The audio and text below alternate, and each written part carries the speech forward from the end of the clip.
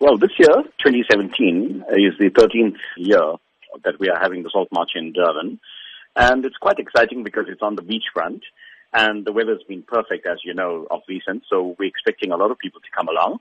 And as always, we expect people to come along with their families. We've had people pushing prams, etc., because the march is not competitive. Our preparations are well advanced in terms of planning, etc.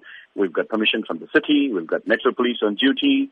And of course, the route is from the amphitheater to Shaka and back.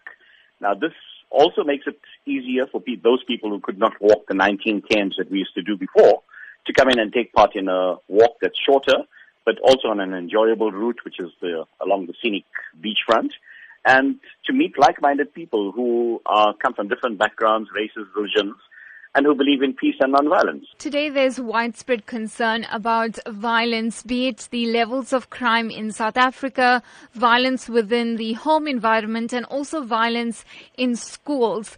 That message of non-violence, then, how important is it that it reaches all South Africans? You know, it's really whether we want to accept the message or not. I always liken this to when you find a disease that comes into the market and people are affected and they get sick, and then there's everybody talking and they say we've now got a cure, and then people rush to buy the cure and get the injection so that you do not become ill. Now, violence is a disease, and the cure has been given to us by many leaders, from Nelson Mandela to Chief Albert Luthuli to Martin Luther King, and by Gandhi. And it's proven that non-violence would lead to happiness and, a peaceful situation.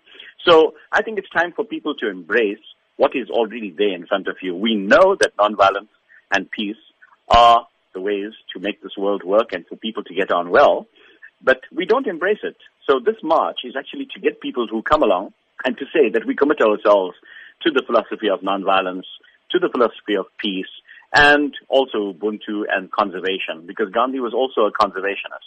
As you have mentioned, it's the 13th year of the Salt March. Tell us about the numbers over the years and also the demographics in terms of what you're expecting this year.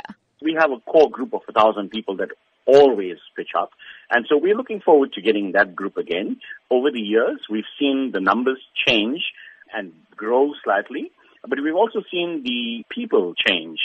Initially, we had a very older group that was marching and taking part. And now we see that we've got a lot of youth who are embracing this march and coming along in their numbers, youth clubs, etc. And we're very excited about that because the future lies with our youth. And if they embrace these philosophies of peace and non-violence, then we are on the right path.